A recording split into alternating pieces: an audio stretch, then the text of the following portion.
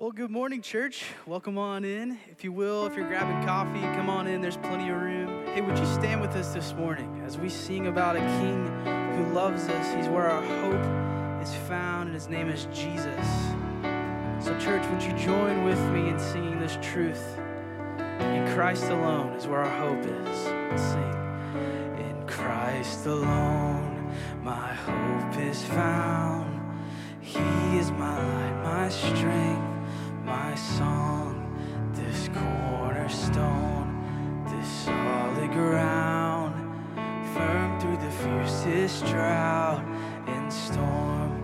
What heights of love, what depths of peace, when fears are still, when striving cease, my comforter, my all in all, here in love of Christ I stand.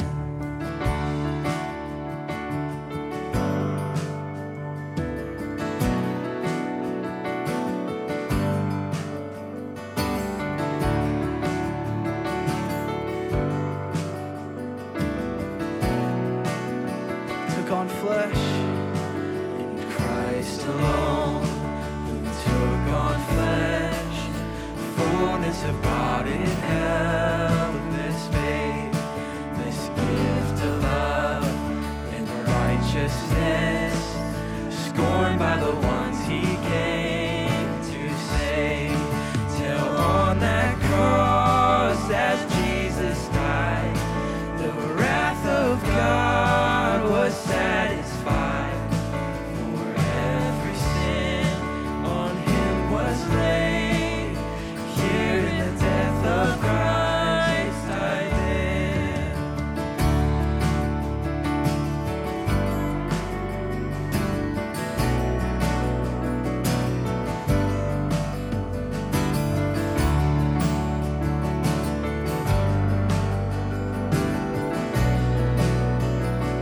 Did you picture this? In the ground his body lay, light of the world by darkness slain, then bursting forth in glorious day, up from the grave he rose again, and as he stands in victory, since curse has lost its grip on me, for I am his and he is mine, bought with the precious blood of Christ.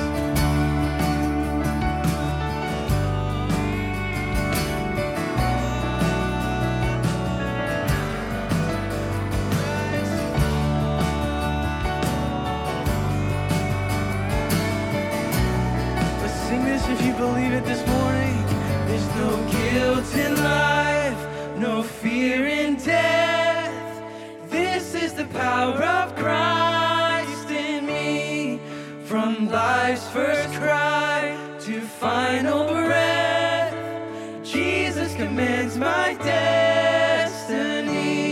There's no power of hell, no scheme of man can ever pluck me from his hands, till he returns or calls me home. Here in the power of Christ I'll stand, till he returns or calls me home. Here in the power of Christ I'll stand. Amen. Would you have a seat this morning? Our mission here at Loving Choices is we're here to offer hope to girls that find themselves in crisis pregnancies. These girls come in here and they're hopeless and they don't know where to turn, and we're giving them hope. And that's probably my favorite part is I love helping someone in crisis find hope in Jesus and find hope in their situation. We've had girls as young as 12 here and as old as 51 here. So we will service all ages. And it doesn't even have to be a crisis, as in they're considering having an abortion. It can be financial crisis. It can be, I don't have insurance, I just don't know where to turn. I'm new in the area. We just want to be there to connect them with what they need.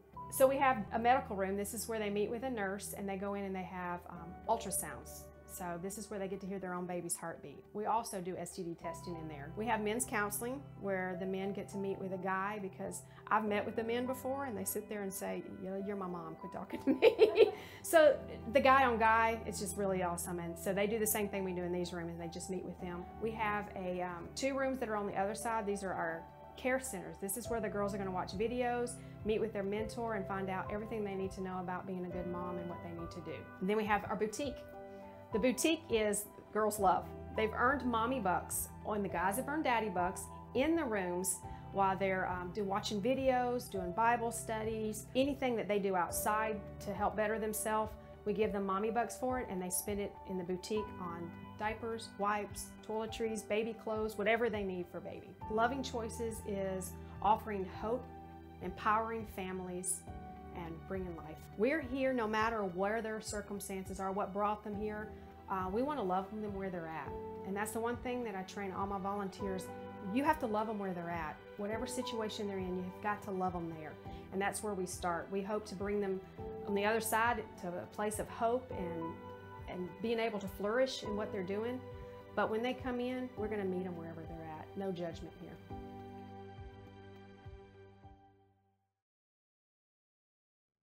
And yes, if you did not get your baby bottle last week, you can get one back here in the foyer when you leave the church service today. We are a pro-life church. We want to come alongside Loving Choices Ministry, fill those bottles full of coins. Coin shortage, you could do bills, you can do a check to Loving Choices, and if you are watching online, you can actually mail a check to the church made out to Loving Choices. So, good morning. It is October, and it's good to see you here this morning. I want to bring your attention to the QR reader for all things fellowship news. Want to tell you one thing on there will be about next week across the hallway in the Family Center at 9:30. We will have our launch of our Legacy Ministry. That is for seasoned, mature believers in the season of life. We'd love to connect you through devotional song. I hear Robert Cupp's going to be there. If you know him, you love him. We just want to invite you to not miss that next week. I also want to share with you about something that happened last weekend all over Northwest Arkansas. We had our women's porch retreat. About 225 ladies, we've got pictures up here for you to see, that met on porches to get in the Word and connect, and then went home, came back Saturday morning right here for more of that, including just a beautiful time of worship. And we had one lady, she posted on social media a picture of a Kleenex box, and she said, didn't know I was going to need these. I was ready to meet with women who shared and were vulnerable, and it just reminds me, that's what we do here at Fellowship. Tell your story, share your faith. And that is what we're hoping will continue in the hearts of our women as they take that weekend into consideration and just, pray through what the Lord spoke to them. Wanted to share that with you. And now I just want to take a moment to pray a prayer over you before we move into our worship time. From the book Mark Schatzman mentioned last week, he mentioned 4. This is a diary of private prayer. And it's a really great prayers. So if we could just bow our heads. Eternal God, you have been the hope and joy of many generations, and in all ages you have given women and men the power to seek you, and in seeking, find you. Grant us, I pray, a clearer vision of your truth, a greater faith in your power, and a more confident assurance of your love which follows us every day of our lives. Thank you for sending your Spirit to fill our hearts, for all love and goodness that speaks to us of you, and for the fullness of your glory poured out in Jesus Christ.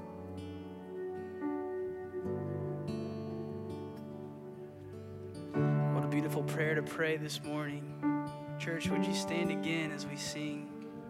Lift our voice together corporately as the church. Let's sing this together.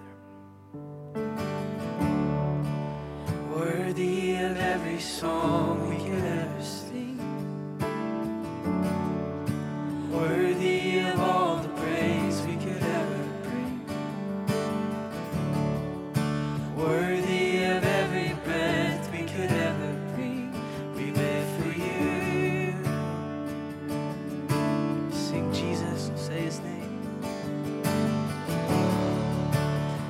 Jesus, the name above every other name.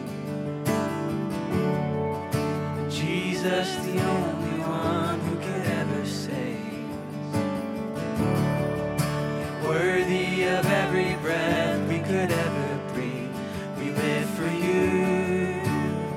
Oh, we live for you. We sing holy, holy. There is no one like you. There is none beside you. Open up my eyes in wonder.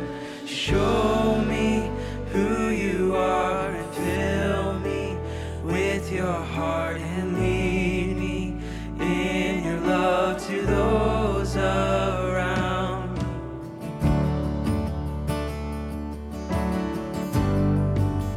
Lead me in your love. Sing those words again. He's worthy. Worthy of every song we could ever sing. Worthy of all the praise we could ever bring. Worthy of every breath we could ever breathe. We live for you. Sing Jesus. Jesus, the name above every other name. Jesus, the only one who could ever save. Worthy of every breath we could ever breathe. We live for you. Oh, we live for you. And holy, there is no one like you. There is none beside you. Open up my eyes in wonder. Show me who you are and fill me with your heart and lead me in your love to those around me. And holy, there is no one like you. There is none beside you. Open up my eyes in wonder. Show me who you are and fill me with your heart and lead me in your love to those around me. If you would just take a moment, just posture your heart to pray this morning. That Christ would be our foundation, He'd be where we look in times of trouble and need. We sing. I will build my life upon your love. It is a firm foundation. I will put my trust in you alone, and I will not be. Sing that again. Lift your voice. I will build my life upon your love. It is a firm foundation. I will put my trust in you alone, and I will not be shaken. Holy, there is no one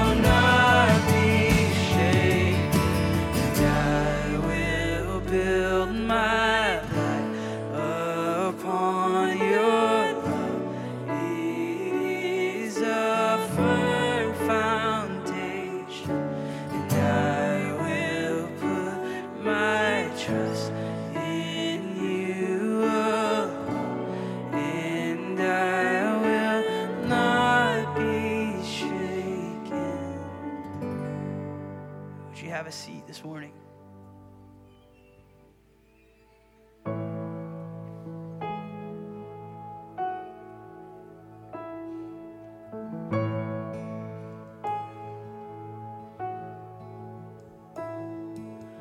Holy, holy, holy, Lord God Almighty, early in the morning, our song shall rise to thee.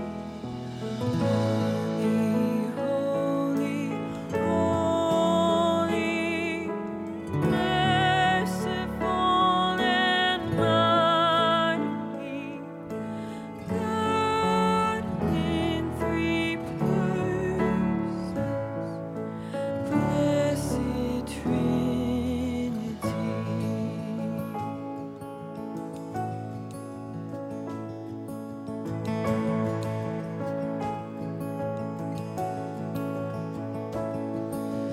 Holy, holy, holy, all the darkness hiding, and all the eye of sinful men, thy glory may not see. Only thou art holy, there is none beside thee, perfect in power, in love and purity.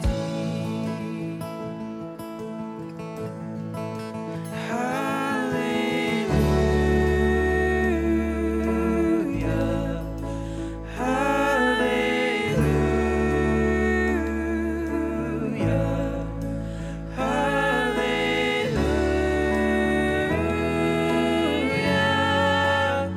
Jesus reigns.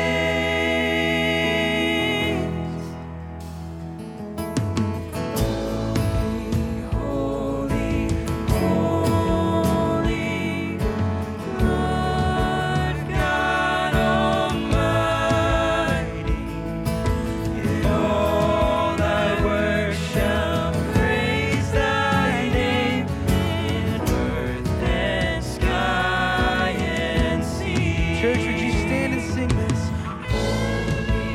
Holy, holy, merciful and mighty, God in three persons, blessed Trinity. This is our response this morning. We sing hallelujah.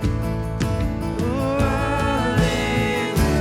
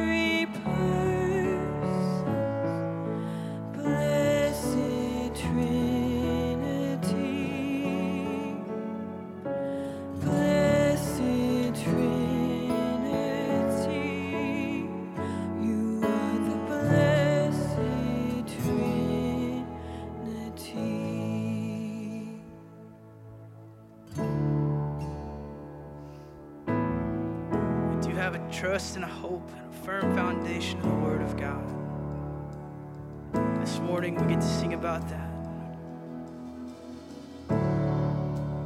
Jesus, would you help us to trust your word that it's true and good? Help us to understand and know.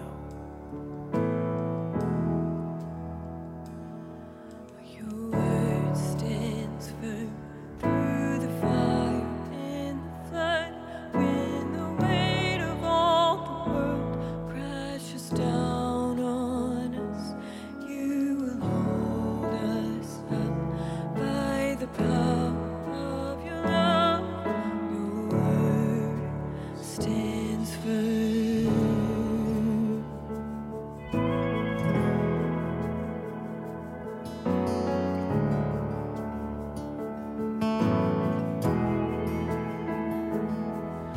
Your word stands firm in the darkness of our doubt. When the voices of this world start to drown yours out, you are speaking still. In the quiet you reveal. Your word stands firm. 'Cause we will stand on your promises, they will not be moved. And all around is sinking sand, you will not be moved. We will not be moved.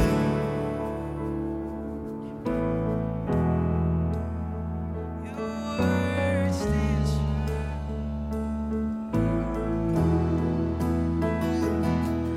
Your word stands firm in our failure, in our sin. When desire overwhelms and our flesh gives in, yes, you will hold us up by the power of your love. Your word stands firm. 'Cause we will stand on your promises, they will not be moved. And all around is sinking sand, we will not be moved. We will not be moved. You will not be moved. We will not be moved. Church, would you lift your voice and sing this with me? Your word stands firm, age to age, forevermore. When the glory of our Lord comes to rest on earth, making all things new, as you promised you would do. Your word stands firm. Yes, Father, we believe that this morning, that your word is firm and it's worthy of building a foundation upon. Jesus, help us to see you as holy and good. And if we've walked in this place, Father, with our hearts calloused or hardened, would your spirit begin to soften it? Would your spirit move amongst us and work in our hearts, our minds, and our souls as we hear from your word today, Jesus? Help us to not leave this room the same, but to leave this room transformed for the sake of the world, but more importantly, for the sake of relationship with you, Jesus.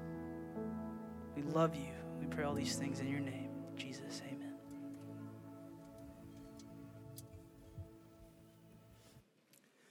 Well, in the beginning, God created man in his image from the dust of the earth. He placed the man in the garden and gave him an assignment. He was to work the garden and take care of it. And God provided food for the man and gave him one prohibition. He was not to eat from the tree of the knowledge of good and evil. And in Adam, mankind had its founder. With Adam, generation 1.0 of humanity was up and running. Adam was given purpose. He had provisions and he had protocols. The story is told in Genesis chapters 1 and 2. And in verse 18 of chapter 2, God made a statement about the quality or the condition of the founding class of humanity. He said it's not good. It is not good for man to be alone. The man had a job, he had purpose, he had provisions, he had protocols, but he was deficient. He was incomplete. He was in need. He had need of skills that he didn't have in his toolbox. He needed perspective that he could not attain. He needed discernment that was outside of his grasp. He needed a partner. He needed a companion. He needed a teammate, someone to collaborate with, someone who was distinct from him. And the rest of Genesis chapter 2 gives an account of God's answer to the incomplete condition of humanity at this point in its development. In answer to man's need or his deficiency, God created woman. He made a helper suitable for him. She came from Adam's side, and she too was created in the Imago Dei, the image of God. And she was given the assignment to fill and rule and subdue the earth right alongside of Adam. She was similar but very different. She was equal yet distinct. And without her, humanity was incomplete. And it was true in the garden, and it's still true today, that without our sisters, wives, daughters, and mothers, we are incomplete in the home and in the marketplace and in society. And it's true of the church as well.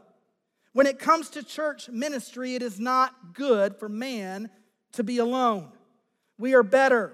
We are more effective. We are further reaching as a ministry because of the contributions of our sisters, mothers, and daughters in Christ.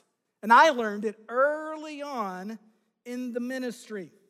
The year was 1994. Cell phones had yet to be invented.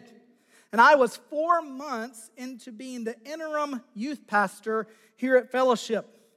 That word interim means in Hebrew, we don't think he will make it.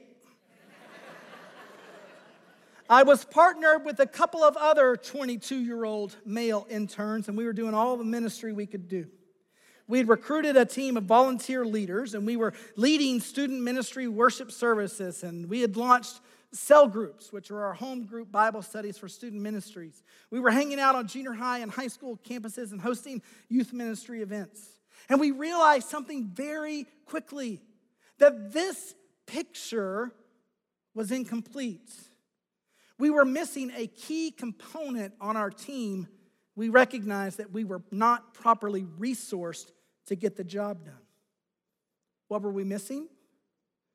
Female ministry leadership. We were an all-male student ministry team, yet our student ministry was over 60% female. We had male staff guys trying to relate to teenage girls and female volunteer leaders, and there was a huge gap of understanding and ability.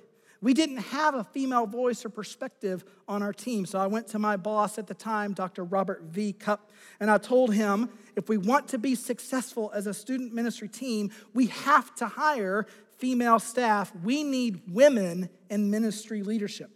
So we discussed and prayed and strategized, and eventually we hired a young lady to join our student ministry staff, and we put her to work. She co-labored alongside of us. She led girls to Jesus. She discipled and mentored and counseled. She visited high schools and junior highs and led mission trips. And instead of just having our male staff going to football and baseball and basketball games, we had female staff going to volleyball games and cheer and dance competitions and softball games. We had a discipleship movement emerge. It was a huge win.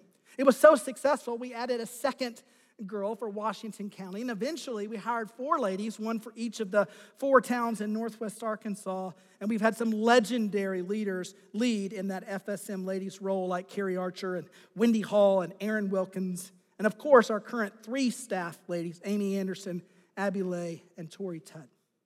Now, the lesson that I learned in student ministry has been my experience in other areas of ministry here at Fellowship.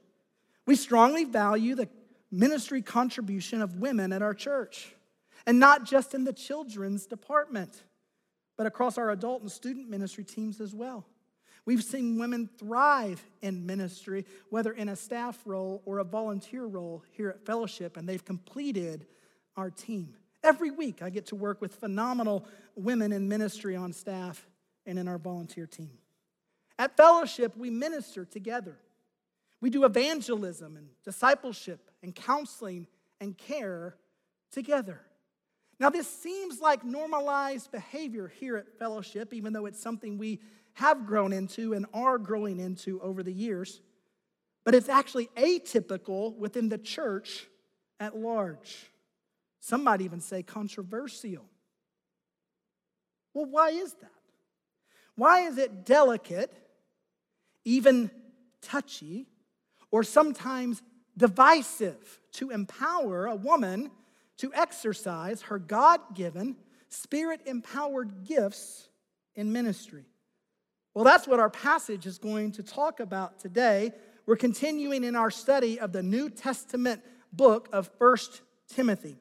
And we find ourselves in the second half of chapter 2, which will address the role of women in the church. The passage is actually about order in public worship, and it raises 3 issues, 1 for men and 2 for women, but it's the role of women in the church that will dominate the thought. Now, if you did your inductive Bible study, as prescribed in your 1 Timothy study guide, I think one of our key observations for the week is repetition. The most repeated word in our passage this week is the word woman or women. It's repeated 6 times in 8 verses. It's very obvious that this passage is dealing with the role of women in the church. Now, when it comes to women in the church, or the role of women in God's story, the scriptures present as a whole a dichotomy of thought. First, it portrays them in key roles and moments, affirming them and elevating them, like Mary, the mother of Jesus, or the first eyewitnesses of the resurrected Christ, all women, or Christ's all-woman support team in Luke chapter 8, Mary Magdalene, Joanna, and Susanna, or Phoebe, the deacon in Romans 16, or Priscilla, who taught Apollos in Acts 18. And at the same time that the Bible elevates women in key moments and key roles, it also offers a divine order that distinguishes ministry roles from their male counterparts in the home and in the church. And that's what we're going to see in our passage today. In fact, open up to 1 Timothy chapter 2. We'll be looking at verses 8 to 15. 1 Timothy 2, 8 to 15. Let me read the passage to you. It says, "Therefore, I want the men everywhere to pray, lifting up holy hands without anger or disputing. I also want the women to dress modestly, with decency and propriety, adorning themselves not with elaborate hairstyles or gold or pearls or expensive clothes, but with good deeds, appropriate for women who profess to worship God. A woman should learn in quietness and full submission. I do not permit a woman to teach or assume authority over a man. She must be quiet. For Adam was formed first, then Eve. And Adam was not the one deceived. It was the woman who was deceived and became a sinner. But women will be saved through childbearing if they continue in faith, love, holiness, with propriety." Now, this passage is one of the most difficult in all of the New Testament. I can actually sense some of you praying for me and some of you feeling sorry for me this morning. But I never mind teaching the scriptures as they're written. This passage also often raises many questions. Like, what does he mean by women should be quiet? or that they should not wear gold jewelry or have an elaborate hairstyle. And is he blaming Eve for sin entering the world? Or how can childbearing save a woman? And not only are there some difficult or confusing concepts in the passage, the language can be received as harsh or tone deaf in a modern world, especially to those outside of the church. For some, this passage has been a source of misunderstanding or disagreement, and for some, even hurt. So we're going to talk this morning about roles of women in the church, but before we do, let me make some opening remarks. This passage is God-breathed. It's inerrant, it's infallible, and it's authoritative. Therefore, it's useful for both the church and the individual. Secondly, the topic of women's and men's roles in the church is sensitive and delicate. It has the potential to hurt or divide, so we need the grace and the mercy of God this morning. You know, I think in some measure the church as a whole over its history has gotten some things wrong on this. We've limited the contribution of women beyond what the scriptures teach. We've restricted the voice of females in the faith. We've made inappropriate jokes about this passage or others. We've made some of our sisters in Christ feel inferior or less important, and for that we need to ask our sisters for forgiveness. Also, I want to point out that it's okay to struggle. It is permissible to process or question or wrestle. If you're a woman or a male who's ever struggled with a passage like this or passages that deal with biblical roles in the church and the home, I want you to know that it's okay. It's okay to process. It's okay to ask questions. And then lastly, I'll say this, we may not all agree. This issue we're dealing with today is not a matter of orthodoxy or heresy. Your position on this passage does not determine whether you're in the faith or out of the faith. There's room to disagree, and in fact, there are different positions on this passage across Christianity. But we as a church have a position on the passage. I'll teach it, and we'll seek to apply it effectively. So before we begin, I think it would be wise to pray. Would you join me? Well, Lord God, we pray for mercy and grace this morning. Lord, we pray for your Spirit who authored this text to give us clarity and understanding on how to apply it in life and in ministry. And Lord, I pray as a result of our teaching for your kingdom to be built and for unity to be built. It's in the name of Jesus that we pray. Amen.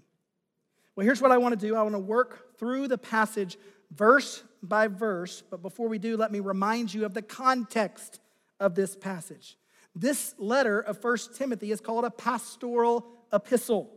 The heart of this letter is to challenge Timothy to pursue his ministry calling and to instruct him on to work out some church affairs. And that's what we're going to see today. The passage is instructing Timothy about roles and functions in the church. Let's take a look at the first verse, chapter 2, verse 8. It says, "Therefore I want the men everywhere to pray, lifting up holy hands without anger or disputing." Chapter 2 is going to offer instructions on 3 topics under the banner of public worship: prayer, modesty, and authority. And what we'll see in the passage is there will be specific instructions for both men and women. The passage will offer some encouragements as well as some restrictions, and each section is going to give a principle and a practice. The passage begins with the men. Their instruction concerned prayer. We covered most of this section last week, but we're picking up verse 8 again this week. The verse calls for the men to pray. They're instructed to lead out in prayer during public worship. They're to engage publicly in intercession. And there is a prescribed posture of prayer. The men are to lift up holy hands in prayer. This outward form was to be an expression of their inward demeanor, meaning that they should come to the prayer altar with a clean conscience and a reverent heart. It would do no good to take a posture of lifting holy hands physically without the corresponding heart condition. And Paul offers a restriction to the men as well. The men should avoid things that hinder prayer, namely anger and quarreling. They should not be argumentative in public worship. This would be counterproductive, don't you think? Remember that there are disputes that were going on in this first century church about doctrine. False teachers had arisen from within, and they were leading people astray. And maybe those disputes were spilling over into the public times of worship and prayer. Note here, there is a principle and a practice. The principle is prayer. The practice is a posture. Pray while lifting holy hands. Now think with me. Do you believe or hold to the fact that the church is called to pray? How many of you would agree with that? The church is called to pray. Please say yes. All right. How many of you pray with lifted holy hands? Maybe occasionally? Do you pray every time lifting holy hands as prescribed here? I want you to note this, because this will be a key thought, an interpretive distinguishment to help understand some things in this passage, that the principles are absolutely timeless while the practices are held on to loosely in our day. So next, he's going to offer one of two instructions to the women. Look at verses 9 and 10. They are called to modesty while attending public worship. He writes, I also want the women to dress modestly, with decency and propriety, adorning themselves not with elaborate hairstyles or gold or pearls or expensive clothes, but with good deeds appropriate for women who profess to worship God. This is an encouragement for the women to come to worship God, but also a reminder to dress modestly when they do. When the women come to worship, their outward appearance should reflect their inward character. Their dress should not draw away the eyes of their fellow worshipers. Their attire should not turn heads, whether for its elegance or its suggestiveness. And apparently in Timothy's first century church context, this was a concern. Remember that the church that Timothy was leading was in Ephesus, which was both a leading Roman city and the home of Artemis worship, both of which prescribed a style of adornment for the women that let everyone know what they were all about. And he's saying that the women who profess to worship Christ should be distinct from both the temple prostitutes of Artemis worship and the members of the upper class of the Roman elite society. The passage simply reminds us that modesty is a good thing. The church aisle is not a fashion runway. Our Sunday morning services should not be an episode of who wore it better. And it certainly should not be a place to be racy or provocative. Our time of worship together has a singular focus, and that's exalting Jesus, and all eyes should be where? Up. Again, there's a principle and a practice here. The principle is modesty, which all churches universally would hold to as a part of the faith. Jesus' followers should be modest people. But then there's also a practice. The practice here mentions certain kinds of jewelry and hairstyles and expensive clothes.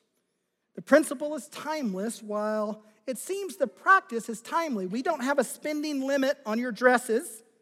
We didn't check for gold or pearls at the door, did we?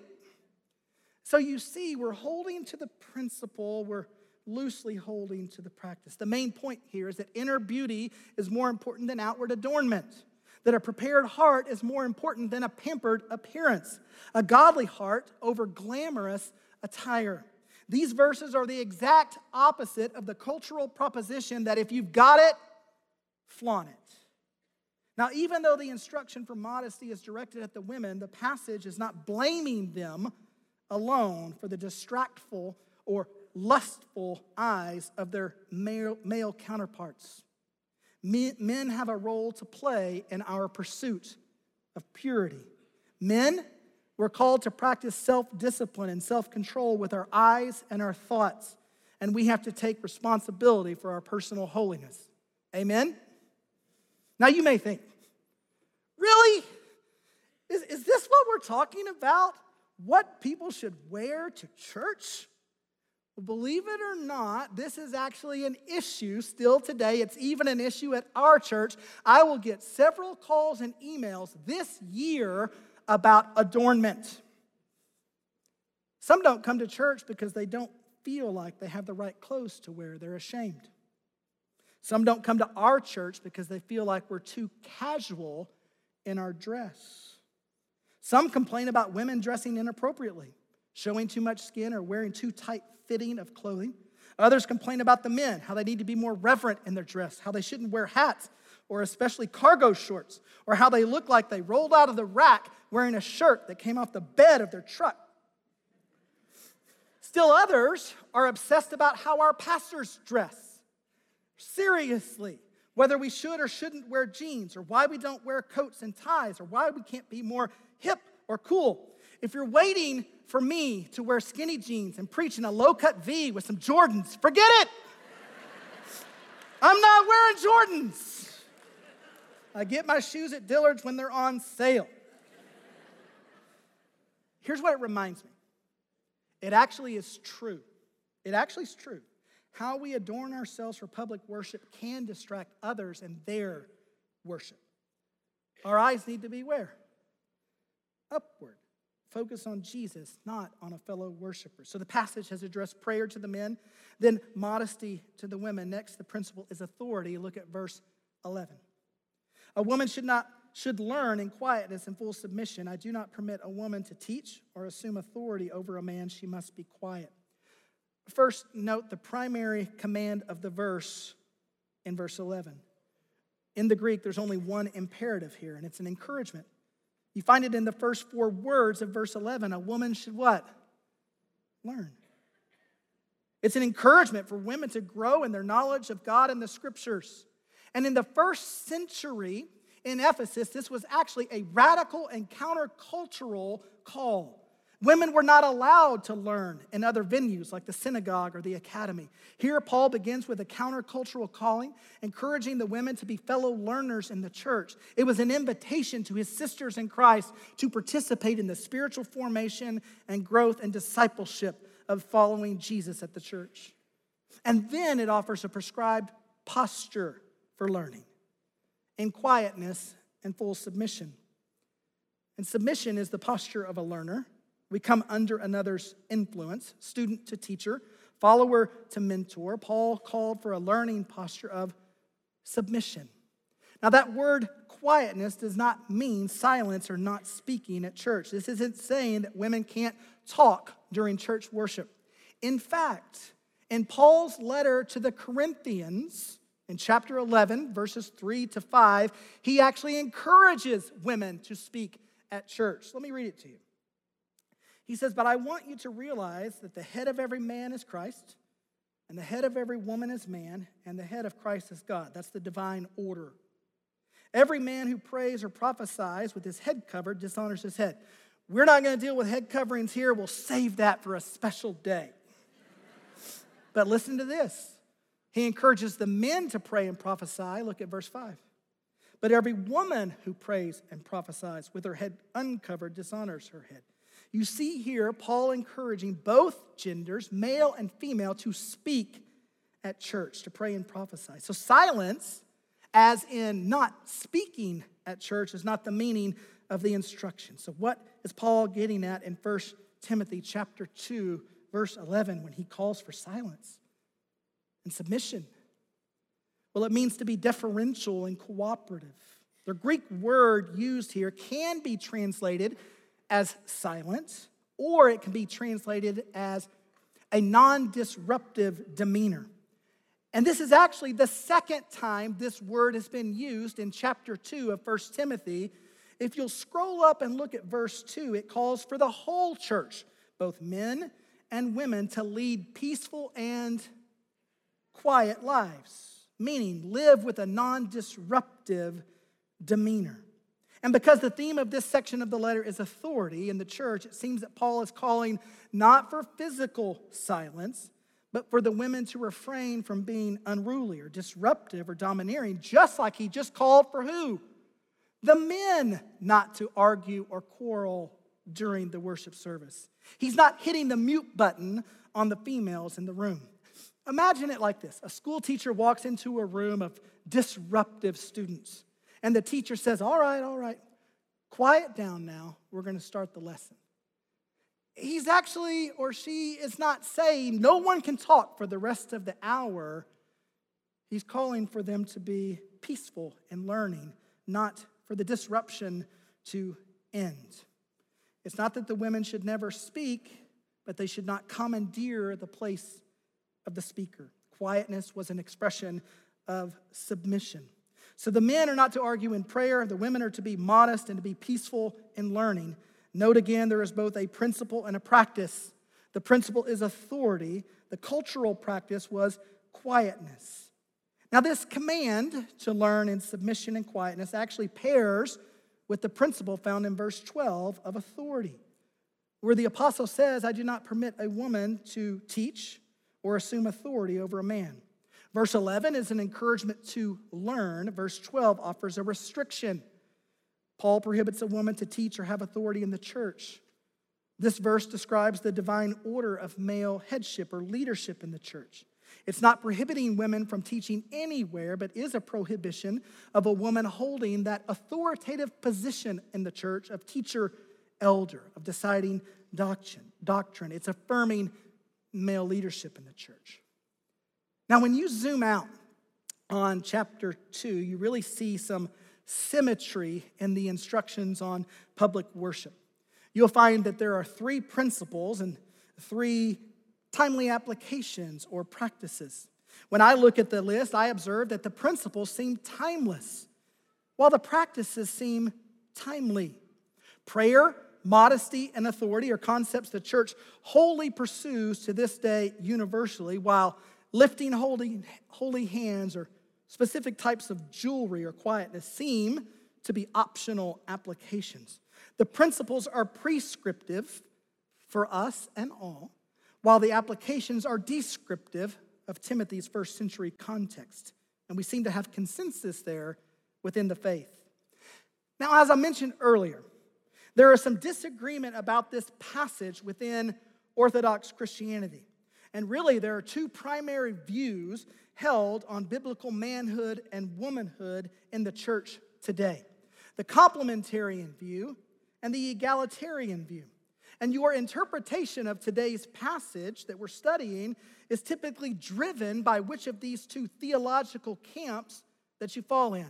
Let me give you a brief overview of each. First, the complementarians. Complementarians view the personhood of both male and female to be equal, both created in the image of God, Genesis 1:27. Both having dignity and value, both being one in Christ, there being neither male nor female, Galatians chapter 3, verse 28. Both fully experiencing the love of God and receiving the spiritual gifts from God and being assigned the Great Commission and to share the gospel. Yet they make a distinction in their roles. Complementarians believe that the scriptures teach that we have a difference in what we are assigned to do in the church and the home. All are called to grow, lead, and serve, to deploy their spiritual gifts, to fulfill God's commandments. But the men are called to lead and to take the role of elder and teacher in the church. This is the divine order. I taught you the passage today from a complementarian view. Now, some would say that having a difference in role would mean that we have a different value in our personhood, that the leadership role comes with greater personal value or worth. And a complementarian would disagree. We believe that it is possible to have both equal value of personhood and differing roles at the same time. I don't think a parent has a greater value as a person than their child, or that a manager has greater personal dignity or worth than their employees, or a principal at a school has greater value or dignity than a teacher they lead. We also see this in the Trinity, that the Father, the Son, and the Holy Spirit are equal in personhood. Each is fully God, possessing fully all of the attributes, yet they are distinct in their role. We call that the economy of the Trinity. The Father sent the Son. The Son submits to and obeys the Father, and the Holy Spirit proceeds from both the Father and the Son. Fellowship holds a complementarian view of biblical manhood and womanhood. We have a high view of our sisters and mothers and daughters in Christ, but we see a distinction in the roles called upon for us in the home and the church. Let me share with you my personal experience. I was raised by a single mom and a widowed grandmother. I didn't have any men in my life.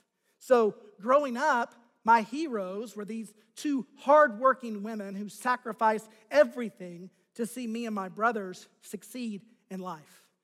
And if you know me very well, you know that I'm married to a woman who is much smarter than me, who's more talented than me, and to be really radical, is a better preacher than me. I'm father to a daughter who is very smart and an incredible leader, and father-in-law to Allie, who is an incredibly smart and gifted leader as well. So I hold to this high view of women. And then when I leave my home, I drive to this office and I work alongside a phenomenal group of women on staff and leadership and volunteer leaders in our ministry. Yet at the same time, without lessening any of those feelings, which I feel with all my heart, I believe the scriptures teach a prescribed difference in our callings and roles in the church and the home. There's equal value, yet distinction in role. The authoritative role of leadership in the church and the home is assigned to qualified males. Note that not all males are authorities in the church, only those qualified and appointed. And we're going to get into that next week. 1 Timothy chapter 3 is about the role of elder and deacon. Those placed in authority in the church must meet those godly requirements as revealed in the scriptures. So let's talk about authority and the scriptures. Our culture defines authority as being equal to power. If you have authority, you have power. Power to make decisions. You have elevated value. Power to get your way. And if you don't have authority, then you're oppressed. You have to do what other people say or decide, and you have less dignity or value. And the Bible just doesn't define authority that way. In fact, look at what Jesus said about authority in Matthew chapter 20. Jesus called them together and said, "You know that the rulers of the Gentiles lord it over them, and their high officials exercise authority over them. Not so with you. Instead, whoever wants to become great among you must be your" what? Servant. Whoever wants to be first must be your slave. Just as the Son of Man did not come to be served, but to serve, and to give his life as a ransom for many. So when men are assigned the leadership role, when we speak of male headship in the church, it's not privilege, it's not power. It's sacrificial servant leadership. It's assuming responsibility, not receiving privilege. It's role, not rank. In Ephesians 5, there is a call for wives to submit to their husbands. And then it describes how the husbands ought to lead. And it says, "Husbands, love your wives." How? As Christ loved the church and did what? Gave himself for her. I love this quote from Brian Chappell. He said, "Church leadership is not about power, it's about dying. It should be selfless, not self-centered. Serving others, not being served. Self-sacrificing, not self-promoting. Biblical authority is not about force. It's not about clout. It's not about dominance. It's about sacrificing and serving and giving for the good of others. It's emptying of oneself, not elevating oneself. And good complementarian theology must properly define what spiritual leadership looks like. And as I read it, it looks a lot more like a cross than it does a crown." Amen? So what about the egalitarians? Well, what is their view? Well, the egalitarians would agree that we're created equally before the Lord. In the Imago Dei, Genesis 1:27, male and female created in the image of God. We're equal in dignity and value. All are one in Christ. Galatians chapter 3, verse 28. Both fully experience the love of God and the gifting of the Holy Spirit and are assigned to the Great Commission and to share the gospel. But they believe that there is no distinction in role in the home or the church, that all offices or functions in church leadership are open to both women as well as men, including the office of teaching pastor and elder. So how does an egalitarian interpret the passage we studied today? Well, let me offer some differing views. One view would be that Paul is just wrong, that he's a chauvinist, that he's caught up in his first century culture, which was a male-dominating culture over women. A second option would be that this is a cultural application that is meant to be left in first century Ephesus, and many hold to that. A third would be that this is just Paul's opinion. He actually says in there, I do not permit a woman to teach or have authority, and some take that as that this is not from the Lord, it's just from Paul. A fourth option would be that Galatians 3 verse 28 counters this passage, leaving it obsolete when it says there's neither Jew nor Gentile, there's neither slave nor free, there's neither male nor female, you all are one in Christ. Now, while I can see how some would come to a few of these conclusions, here's the deal. We're not done with the passage yet. And it's in the next two verses that Paul actually reveals his reasoning for his call for male-female role distinction within the church. Look at verses 13 and 14, and you'll see Paul's answer to the why question. Why did Paul not permit a woman to be in a position of church authority? He says, for Adam was formed first, then Eve. And Adam was not the one deceived, it was the woman who was deceived and became a sinner. Paul supports or proves his point of male leadership from creation, not culture. He goes back to Genesis, the blueprint chapters of the Bible. Why is the leadership role in the church assigned to males? It's by God's design from the Creator, according to the apostle. And by the way, in your inductive Bible study, we begin by looking at the passage using the 6 fundamental questions: who, what, why, when, where, and how.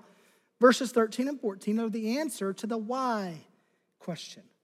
Why did Paul call for male headship? Creation order. God's design. Adam being created first was a signal from the Old Testament, the firstborn son being viewed as the leader. Genesis also describes Eve as his helpmate, and Adam even names her at the end of chapter 3. And in verse 14, he retells what happens when the divine order is not followed. We get the sin story. The divine order was upended. Satan replaced God telling them what to do. Eve replaced Adam leading in the relationship. And Adam failed to lead in his passivity. Sin entered the world, and along with it, chaos. Paul first defined the roles, then he offered a case study from the garden of what happens when the divine order is not followed. And by the way, whom did God hold accountable for sin entering the world? Who did he question first? Adam, the leader. Bible commentator John Stott said this about Paul's reference to Genesis in support of his point on authority. He said, all attempts to get rid of Paul's teaching on headship must be pronounced unsuccessful.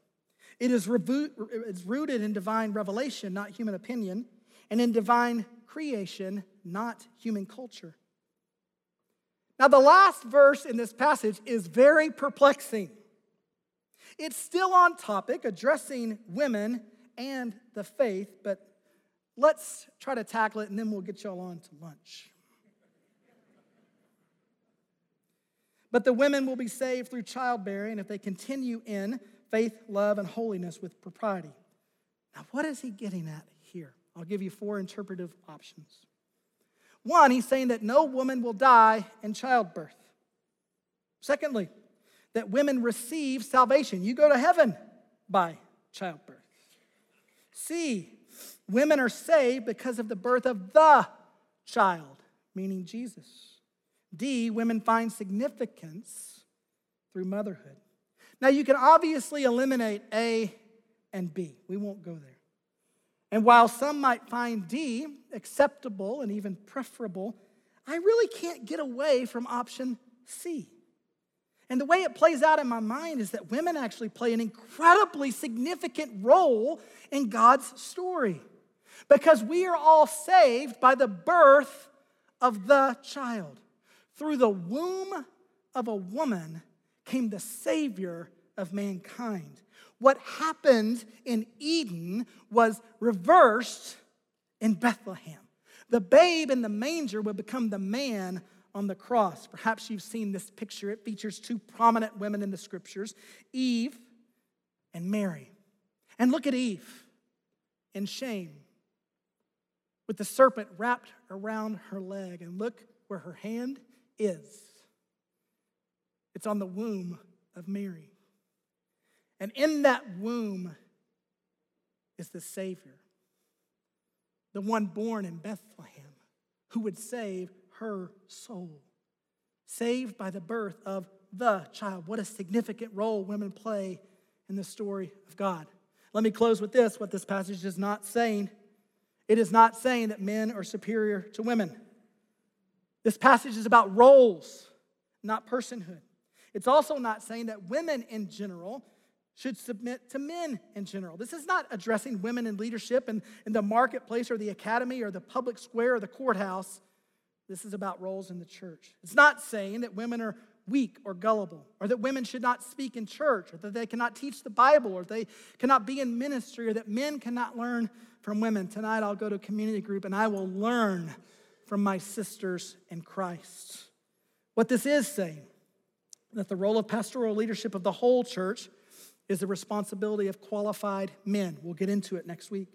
That the official teaching ministry of the church, of deciding doctrine, is the responsibility of qualified men. We'll summarize it with this, that the divine order leads to proper worship of the divine. God has revealed a divine order for life in the church. God's created order is wise and effective, even though it may be difficult for some to grasp.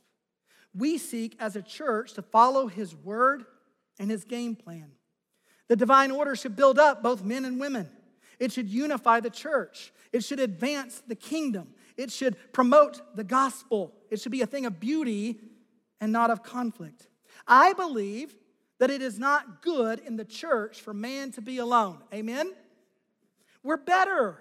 We're more effective. We're further reaching as a ministry when we link arms with our sisters, mothers, and daughters in Christ. And at Fellowship, we're a complementarian church. We believe in both the equality of personhood and distinction in roles. We deeply value our sisters in Christ, and we want to maximize the ministry contribution of all while upholding the design of God as revealed in His scriptures. And to God be the glory in the church forever and ever. Amen. Would you pray with me? Well, Lord, this is your word. And Lord, this is a sensitive topic. So today I pray for unity in our body. And Lord, I pray for our sisters and daughters and mothers in the room to feel honored at their uniqueness and their significance in your story. And I pray for us as a church that we could work out the divine order in an effective way in 2021. Oh, we love you, Lord, and we want you to get all the glory. In the name of Jesus, amen.